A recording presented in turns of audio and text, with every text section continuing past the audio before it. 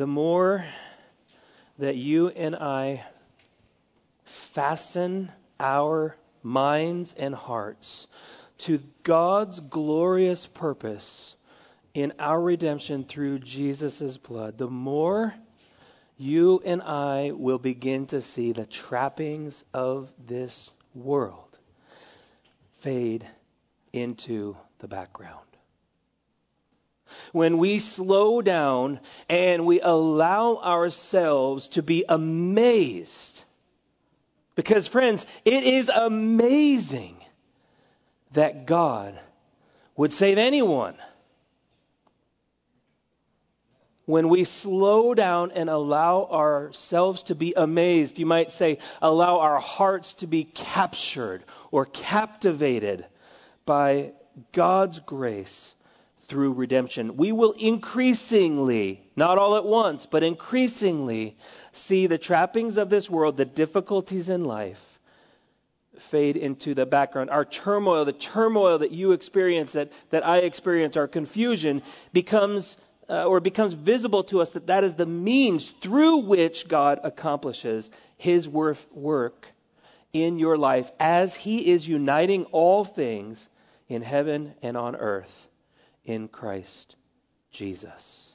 And we will see this theme repeatedly in all of Paul's writings, but especially in the book of Ephesians. So we're in a series on Ephesians, and the Apostle Paul, who is a servant of Jesus Christ for the church, penned or dictated this incredible expression of praise. It'd be real easy for us just to read it, sort of ho-hum like we're reading the newspaper. But if you can read it and really allow yourself to be soaked in, or soak yourself in the praises that he is communicating, the believing heart or soul can only swell in expression of praise to the Lord. You find yourself yearning inside to agree and say, yes, this is good. Yes, this is true. Father God, I praise you. Jesus, thank you for saving me. This is a compounding praise where he layers one glorious reality on top of another and on top of another. Several times over, it's brimming with this Christ-centered, one Christ-centered prepositional phrase after another. And each one of those small words connect the previous section to the next section. They show us the relationship between God the Father, God the Son, God the Holy Spirit, the triune God, and us as believers, and how God is mysterious and miraculously and marvelously working throughout history to accomplish his purpose. To quote the amazing hymn that we just sung together, turn your eyes upon Jesus, and the things of earth will grow strangely dim in the light of his glory and grace. In other words, the things that I'm struggling with should seem prominent in my life because they're big, right? They matter. We're not minimizing any struggle. We're not minimizing any effect of sin, whether it's your own sin that affects your life or another sin that affects yours or your sin that affects them. It's all of us, and it's all three. They will go strangely dim. It's odd that they're becoming dimmer and dimmer. Why? Because we're seeing that this is a comparative. It's a comparison phrase, right? The things of earth, they don't simply grow dim over time. In fact, sometimes they become brighter and brighter as we focus on them more, as they grow in the center of our focus. But no, the light of God's glorious purpose and redemption shines so brightly. At first, sometimes the light seems to expose what is there. And then with God's glory and grace, the light gets brighter and brighter and brighter, or we see it as brighter and brighter and brighter. So bright, so marvelous, so glorious that it outshines everything else that there is. It goes strangely dim in the light of his glory and grace, which is why Paul put it this way, and this isn't even our preaching text for this morning, but I want to use it to layer onto this concept we're talking about. In 2 Corinthians 4, 1 through 12, Paul speaks of the ministry of the gospel that we have, and he says, therefore, having this ministry by the mercy of God. That's just, I have to be careful not to preach this passage as I go. Any ministry that you and I are able to do is by the mercy of God. And that ought to humble us. It ought to change our perspective. It ought to make us not vie for things our way. We do not lose heart. But we've renounced disgraceful, underhanded ways. We refuse to practice cunning or to tamper with God's word. But by the open statement of the truth, we would commend ourselves to everyone's conscience in the sight of God. Even if our gospel is being veiled, it's being veiled to those who are perishing.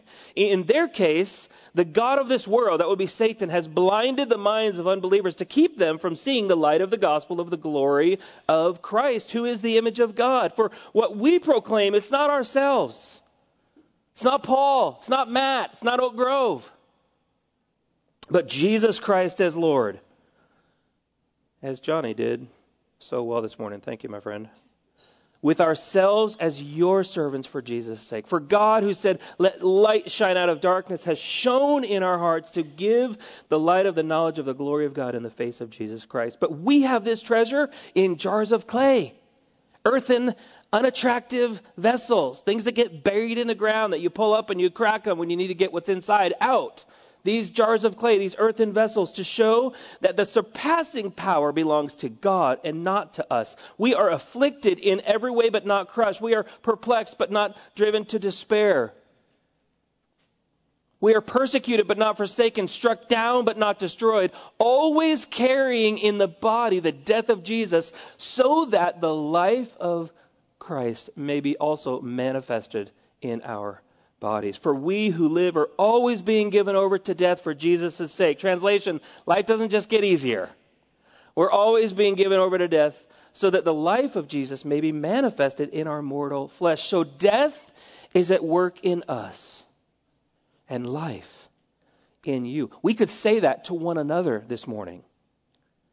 Oh, Father in heaven, would you open our eyes to see your glorious purpose in our redemption through Jesus' blood, so that we would enjoy you fully, that we would live worshipfully every day as your adopted children, who you have bought and made known the riches of your grace, so that we might declare it to others. And all of this is summed up in Jesus Christ, in whose name we pray. Amen. Amen. So I mentioned that we're looking at Ephesians 1, 3 through 14 for 3 weeks in a row here, focusing on one section each week. And so we're going to read these verses all together. It's one verse in the Greek, and so we'll look at one section each time. He begins by talking about God's work in eternity past. That doesn't mean day one of creation. It means there is no beginning to eternity. So before the heavens were a thing in God's mind, if you will, God had ordained a plan. And this is what he speaks of. Blessed be the God and Father of our Lord Jesus Christ, who has blessed us in Christ with every spiritual blessing in the heavenly places, even as he chose us in him before the foundation of the world, that we should be holy and blameless before him. In love, he predestined us to adoption to himself as sons through Jesus Christ, according to the purpose of his will, to the praise of his glorious grace, with which he has blessed us in the beloved. And now verses 7 through 10, which we'll look at this morning, what is happening in the present, or really since the time of Jesus here. In him, in Christ Jesus, we have redemption through his blood, the forgiveness of our trespasses, according to the riches of his grace, which he has lavished upon us in all wisdom and insight, making known to us the mystery of his will, according to his purpose, which he set forth in Christ as a plan for the fullness of times to unite all things in him, things in heaven and things on earth. And now looking to the future blessings that we anticipate and look forward to with great hope. In him we have obtained an inheritance, having been predestined according to the purpose of him who works all things according to the counsel of his will, so that we who were the first to hope in Christ might be to the praise of his glory. In him you also, when you heard the word of the truth, the gospel of your salvation, and believed in him, were sealed with the promised Holy Spirit, who is the guarantee of our inheritance until we acquire possession of it, to the praise of his glory. In Christ Jesus, God has purchased our redemption so that our sins are fully forgiven. Every one of us has genuinely pressing needs. Depending on your circumstances, right? If you're ill, you might believe that your greatest need is to be made well. If you're lonely, you might think that your greatest need is friendship or companionship. If you're ensnared by food, wine or other alcohol or drugs, adrenaline, gambling, you might think that your greatest need is to be free from your addiction. If you're anxious, you may believe that your greatest need is to be free from worry or fear or the thing that brings that anxiety. If you're bored, you may be a self-declared adrenaline junkie and think that your greatest need is that life be always entertaining and always exciting. Kids, all the kids listening up, I love the activity and the noise. It's wonderful, and we love you guys. You're a gift. If your parents... Okay, show of hands. Oh, maybe I shouldn't do that part. If you're... Some of you are like, best move you've made yet. If your kids, if your parents are kind of hard to live with at times, right? Magee kids, zip it. Hey. You might think, kids, that your greatest need is to be able to control everything and make all of your own decisions. Or if your sibling is teasing you, you might think that your greatest need is to figure out how to hide them in the closet for a long time. Do not try this at home. If you're a farmer who's just seeded, I wrote this before the rain, but you may think that your greatest need is rain, or was rain. And all of these needs are genuine needs. They're legitimate needs. They're good needs. Most of them are good needs. Well, no, they're good needs, minus the closet comment. That's why, we'll just keep going. But while they're all important, none of them is your greatest need. Being free from the things or having the things that you think are causing you the problem or the struggle, none of those are your greatest need. They become the difficulty, the trial that God is using to shape you to be more like Jesus in your life. The greatest need for every person, whether they believe it or not, is redemption. Redemption is our greatest need. Last week we saw that God chose us or predestined us or elected us to be holy and blameless in Him. Listen, not just saved. Not just God predestined us to be saved so that we could live our life however we want. No, He predestined us to be holy and blameless before Him, which is a progressive work for every day of our life now and will ultimately be accomplished in future eternity when we're glorified. But now He's using everything in life to shape us and to make us into the image of Christ. But every one of us follows the deceitful schemes of the world at some times or another. We believe the lie of the enemy that says, this is your greatest need. This is the problem you need to solve. And all along, Jesus is saying, the Lord is saying, redemption is your greatest need. Religion is not your greatest need. Coming here on Sunday morning, glad you're here. Want you to keep coming. Is a lesser need that points you to your greatest need. If we could only remember that if we were to take and drink a strong saltwater solution, it naturally causes our gag reflex, right? Some of you, I don't know if you've ever had to do that, like when you're sick, and they say, well, you got to drink this and gargle this. Forget about it. Like it's all over the mirror if I have to do something like that. It just doesn't work for me, right? That ought to be our repulsive response to sin. But it's not. I stand at the front of the line, and I'm not just faking that. Sometimes we just know how to hide it better, or how to dress it up a little bit better. But they become the sins that become accepted. There are sins that are naturally more accepted in our culture. That doesn't make them righteous acts all of a sudden before the Lord. So if we could remember that gag reflex ought to be ought to be right there for the things that God detests. We ought to detest them and say, Lord, make me hate what you hate and help me to love the things that you love. When you and I are left to ourselves, we will never be holy and blameless, because Satan has blinded the minds of unbelievers who we once were. He's blinded the minds of unbelievers so that the things that are very deadly seem life-giving, seem desirable. But it's a smokescreen, and we fall for it far too often. Don't hear me say, if you're here this morning, you tend to have maybe more of a gentler, guiltier conscience. This is not saying you're less than either the guy that's preaching or somebody else that's sitting in this room. Right? We want to be a church of people that are wrestling with sin, fighting with sin. But the key there is we want to be a church of people who are fighting sin. Not a church of people who sit back and stack it up on our laps and talk about why we feel this way or why we keep liking this or why we do this or then justifying it all the way along. No, we're going to say, let's be a people of God who is increasingly growing to be more like Jesus because we're helping one another fight our sin. There's a problem when somebody wants to come help you fight your sin and you say, who are you? Well, I'm your brother or sister in Christ, and like it or not, God put us together. You can't choose your family. That's God's purpose for the church, working itself out, helping one another grow. And we'll see this more in the letter, in speaking the truth in love. Paul asks a really penetrating question in Romans 2. He says, or do you presume on the riches of his kindness and forbearance or long suffering and patience, not knowing that God's kindness is meant to lead you to repentance? Do you have a sin in your life where you haven't been found out yet?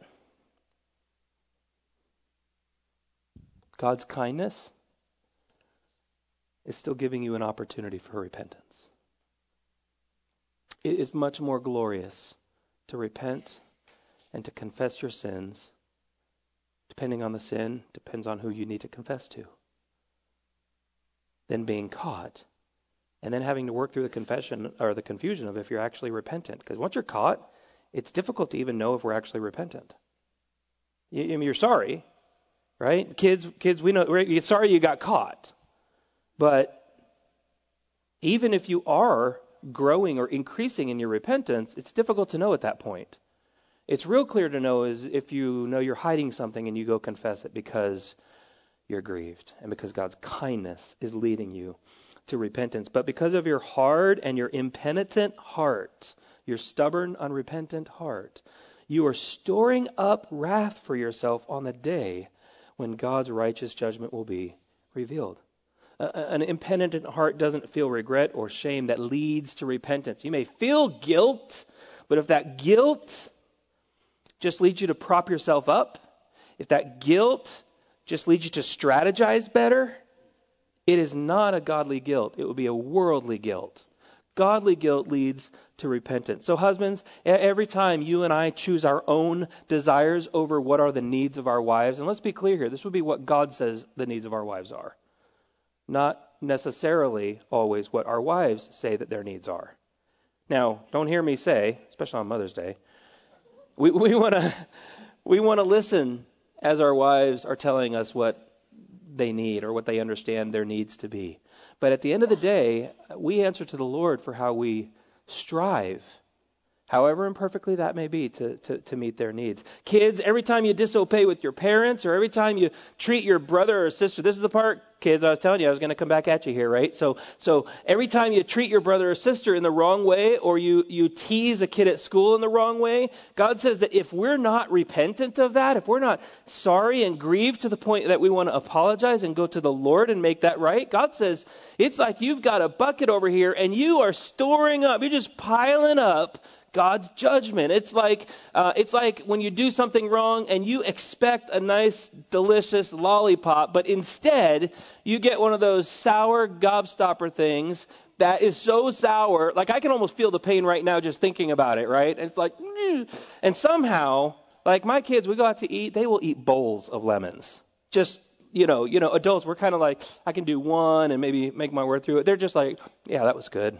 Next one, right? But the point is, right, kids, it's like getting this sour, it's far worse than this, but sour experience that you can't get rid of, right? And your cheeks, your muscles are getting so tight because it's almost painful, it's so sour.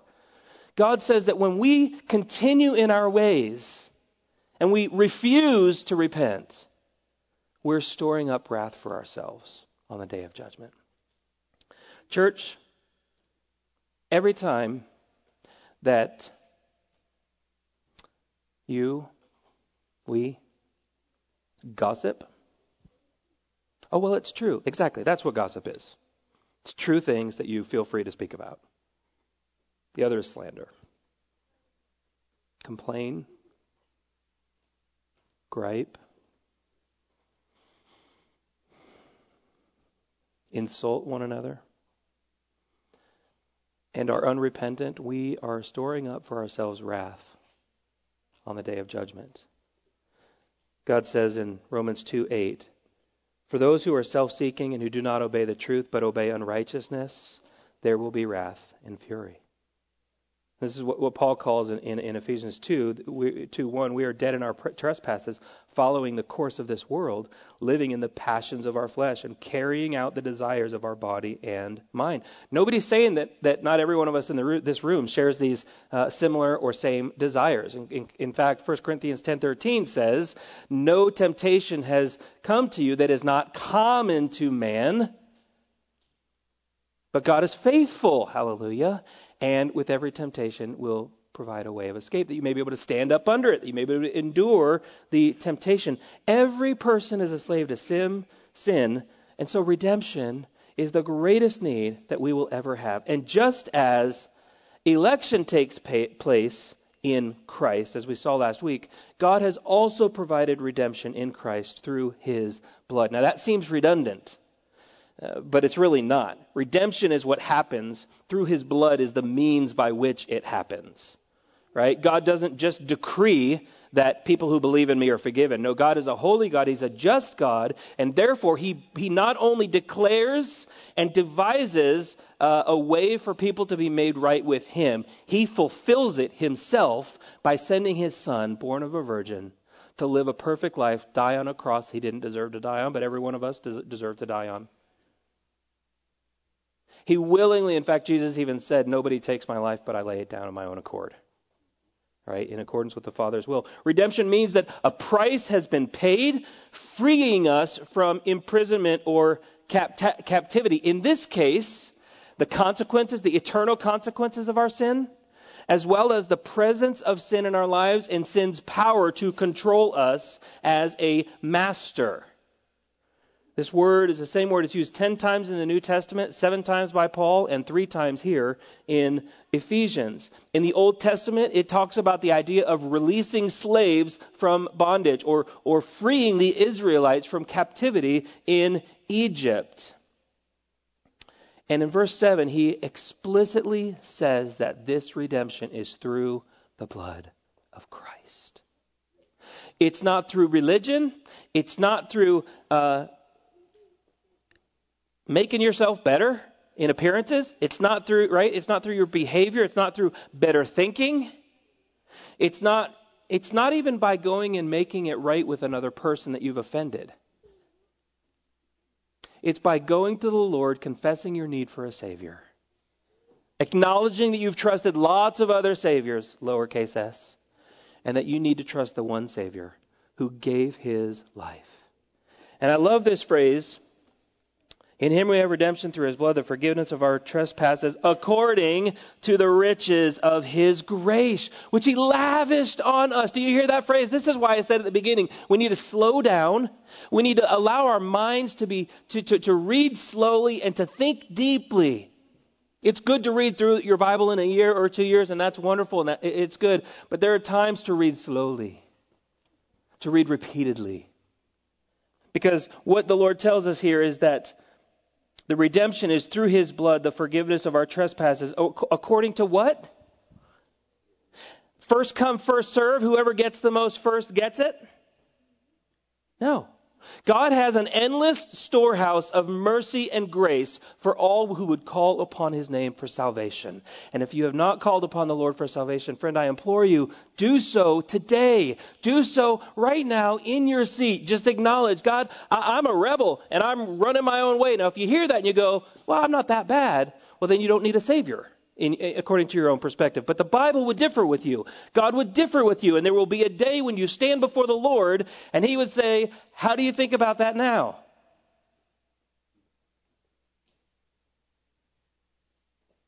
But for today, God holds out to you his marvelous, merciful promise that if you will turn from yourself and trust in me to save you, I'll save you.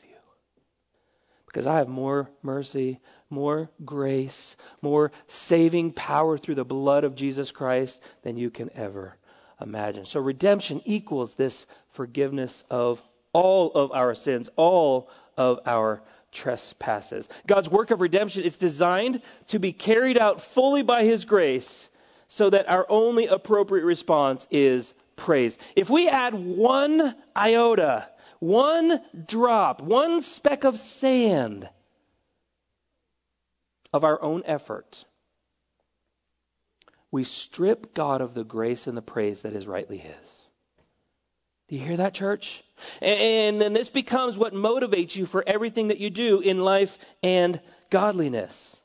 There was a man who one day was low on funds, and he was desperate to get this thing that he wanted to get. And so he took this ring that he had. It was a generational heirloom, and he took this ring. It was a nice ring. It was, as far as he knew, a decently costly ring. And so, he brushed it off a little bit and took it into a pawn shop, and he sold it. And the man gave him two things. He gave him back a few dollars for it, and he accompanied by a ticket. And then on the back of the ticket, a redemption price and date were listed. This is kind of perplexing for the man. So he intended to buy back this ring, and so the date rolled quickly around. He still didn't have the money. He had saved, but he didn't have the money. What he knew that the price was going to be, or what he thought that he knew the price was going to be. So he goes in, and when he gets there, he says, "Hey, listen, before you put this thing on for sale, can I buy this back before anybody else has a shot?" And the pawnbroker said, No, and so the time comes around, and this ring was polished more beautifully than he'd ever seen it. And it was set out on a display, and the price was like 10 times higher than what he thought it was going to be. I mean, he knew there'd be some markup, right? Because everybody's got to make a living, and so, but it was much, much more than that. Now it costs 10 to 15 times more what he thought. He just knew he didn't have the money. He just knew he couldn't do it. Some of us have pawned our lives for a pittance. We've sold our souls out for the latest entertainment, or the materialism, or the relationship, or the status, or the job.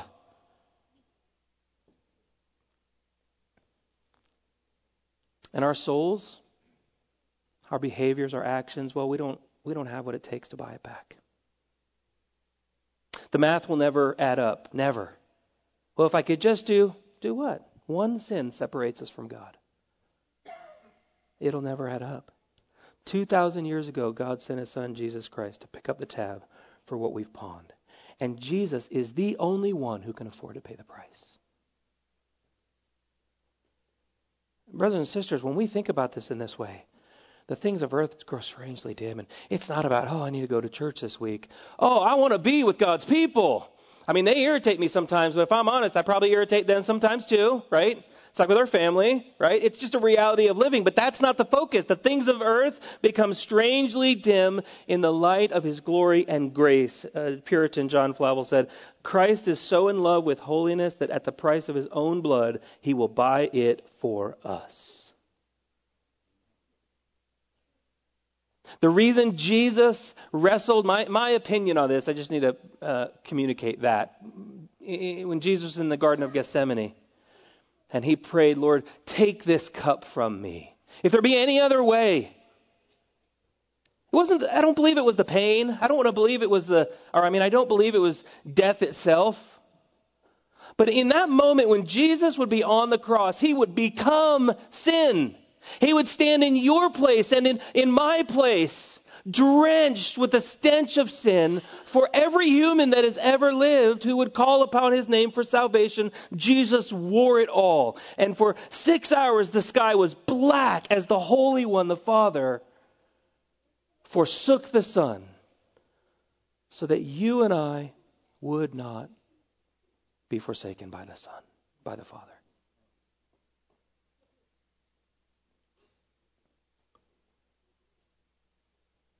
Jesus wanted nothing to do with impurity. Father, if there's any other way. In God's kindness, he has shown us his mysterious will. Now just think about this. When God takes someone from darkness to light, there's a transfer that happens, right? He has transferred us from the kingdom of darkness into the kingdom of his beloved Son. He has a plan, God has a will, God has the power, and God has the ability to carry it out. Brothers and sisters, friends, we do not worship a weak God. We do not need to apologize for God. We don't need to apologize for the fact that God is holy, or we strip our evangelism of its power.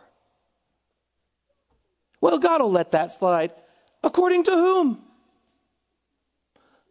Not according to God. And the only way that this is cause for grief is when a sinner refuses to turn and trust. Every other time it's a cause for joy.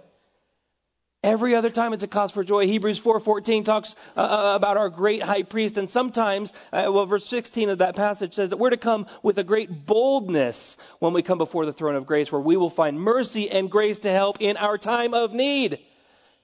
You have a lot of need? I have a lot of need. Every time, mercy and grace. Just go. Well, I went earlier. Go. Well, I went 5 minutes ago. Go. Go.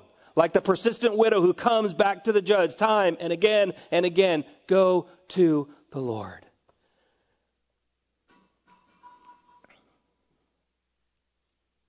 God has all of the power in all of the universe to accomplish the things that he has planned before the foundation of the world to carry out. Listen to a few verses here. Job 42:2. I know. Notice this is chapter 42 of Job. This isn't like Job's first conversation with the Lord here. This is after lengthy conversation with some friends that were well-intended, gave bad advice, and then he got the truth from the Lord more than one time. I know, Lord, that you can do all things and that no purpose of yours can be thwarted. Brothers and sisters, do you believe that God's purposes can be thwarted? Do you believe that you are experiencing what you're experiencing in your life because we serve an unpowerful God? No. If it is happening in your life right now, the sovereign one who is over all things has ordained it for your life before the foundation of the world so he can shape you. It's to make you more like him. If you wrestle with anxiety, it's not just a tease. It's to shape you into the image of Jesus. To help you trust in him. There's no simple answer. Every situation is unique. Every situation is different. If you have a sin that is plaguing you, something else that you're dependent on, whether it's a relationship or a drug or a drink, the Lord wants to free you from those things, but not just for the end of freeing you. He wants to free you to run to him over and again. And he can and will accomplish it in your life when we submit to him. Psalm 103:19 says, the Lord has established his throne in the heavens and his kingdom rules over all. Psalm 46:9 and 10 says, remember the former things of old, for I am God. There is no other. I am God. There is no one like me. Say that. No one like me.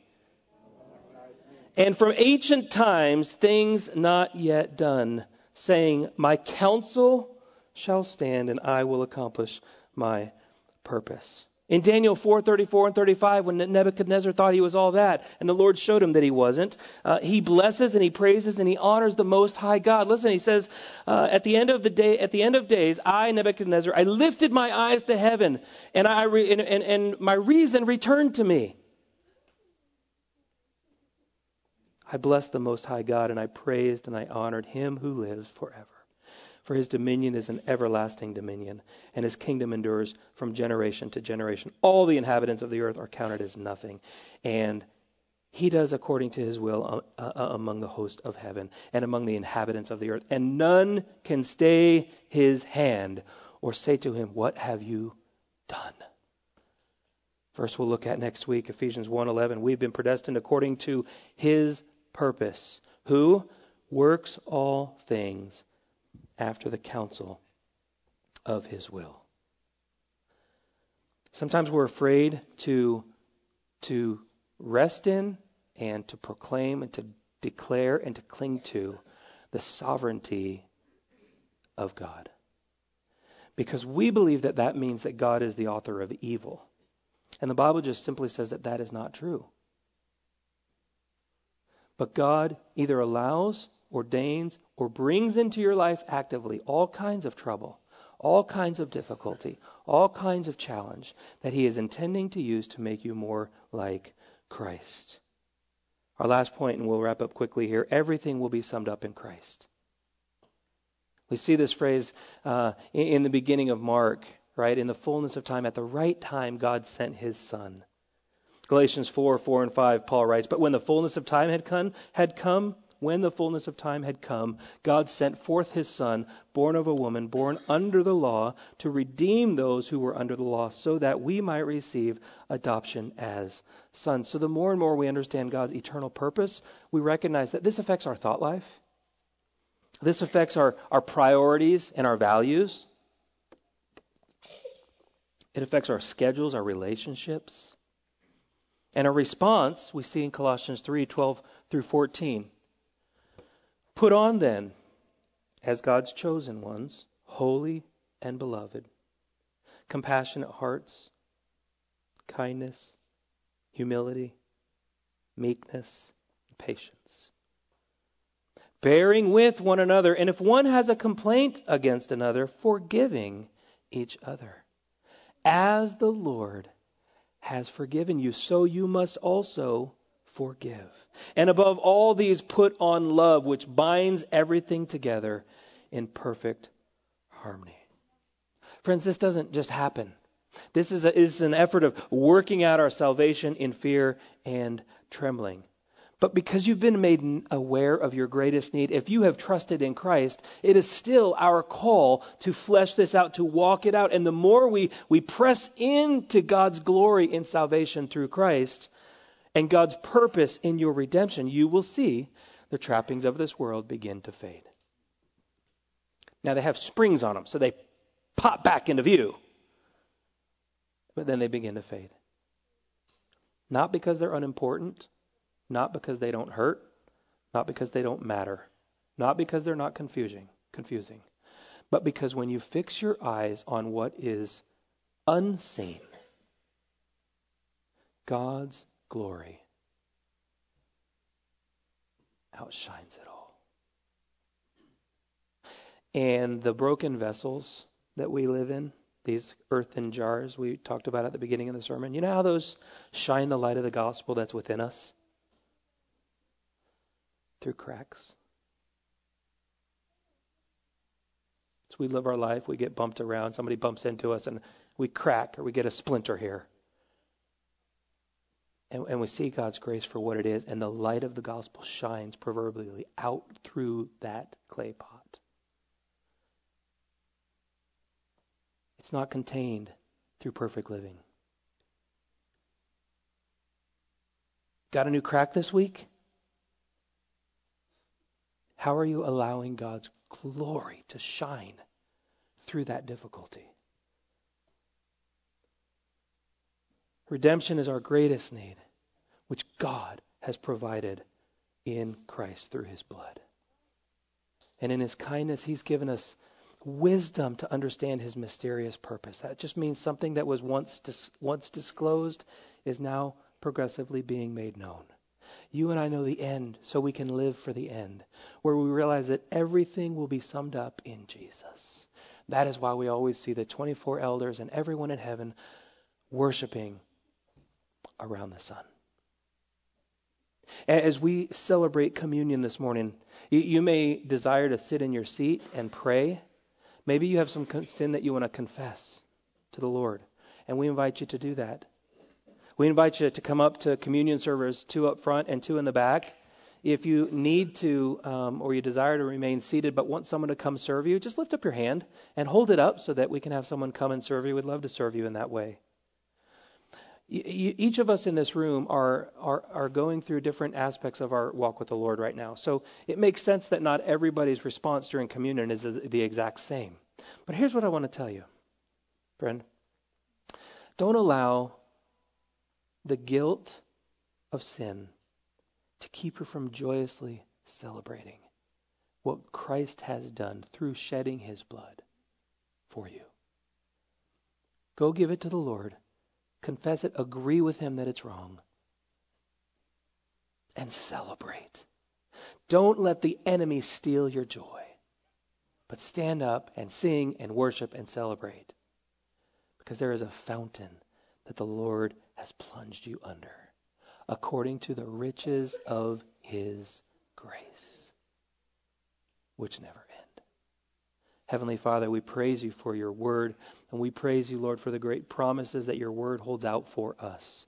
Lord, we pray that you'd be glorified in our lives. The implications from this message this morning are varied. And so, Father, we ask you, Holy Spirit, as one who is active and moving as the seal guaranteeing our inheritance, you also not only serve as a guarantee, but one of those guarantees is the fact that we see you at work in our life even now. And so, Father, we pray, Spirit, we invite you to do business with us in our hearts even now. Would you draw us back to you? Maybe we don't believe it's possible, Lord. Would you renew our minds? Not to living according to the course of this world, according to the prince of the power of the air, but according to the truth of the gospel of Jesus. That we might proclaim your name joyously and repetitiously for all our days. We pray these things in Jesus' name. Amen.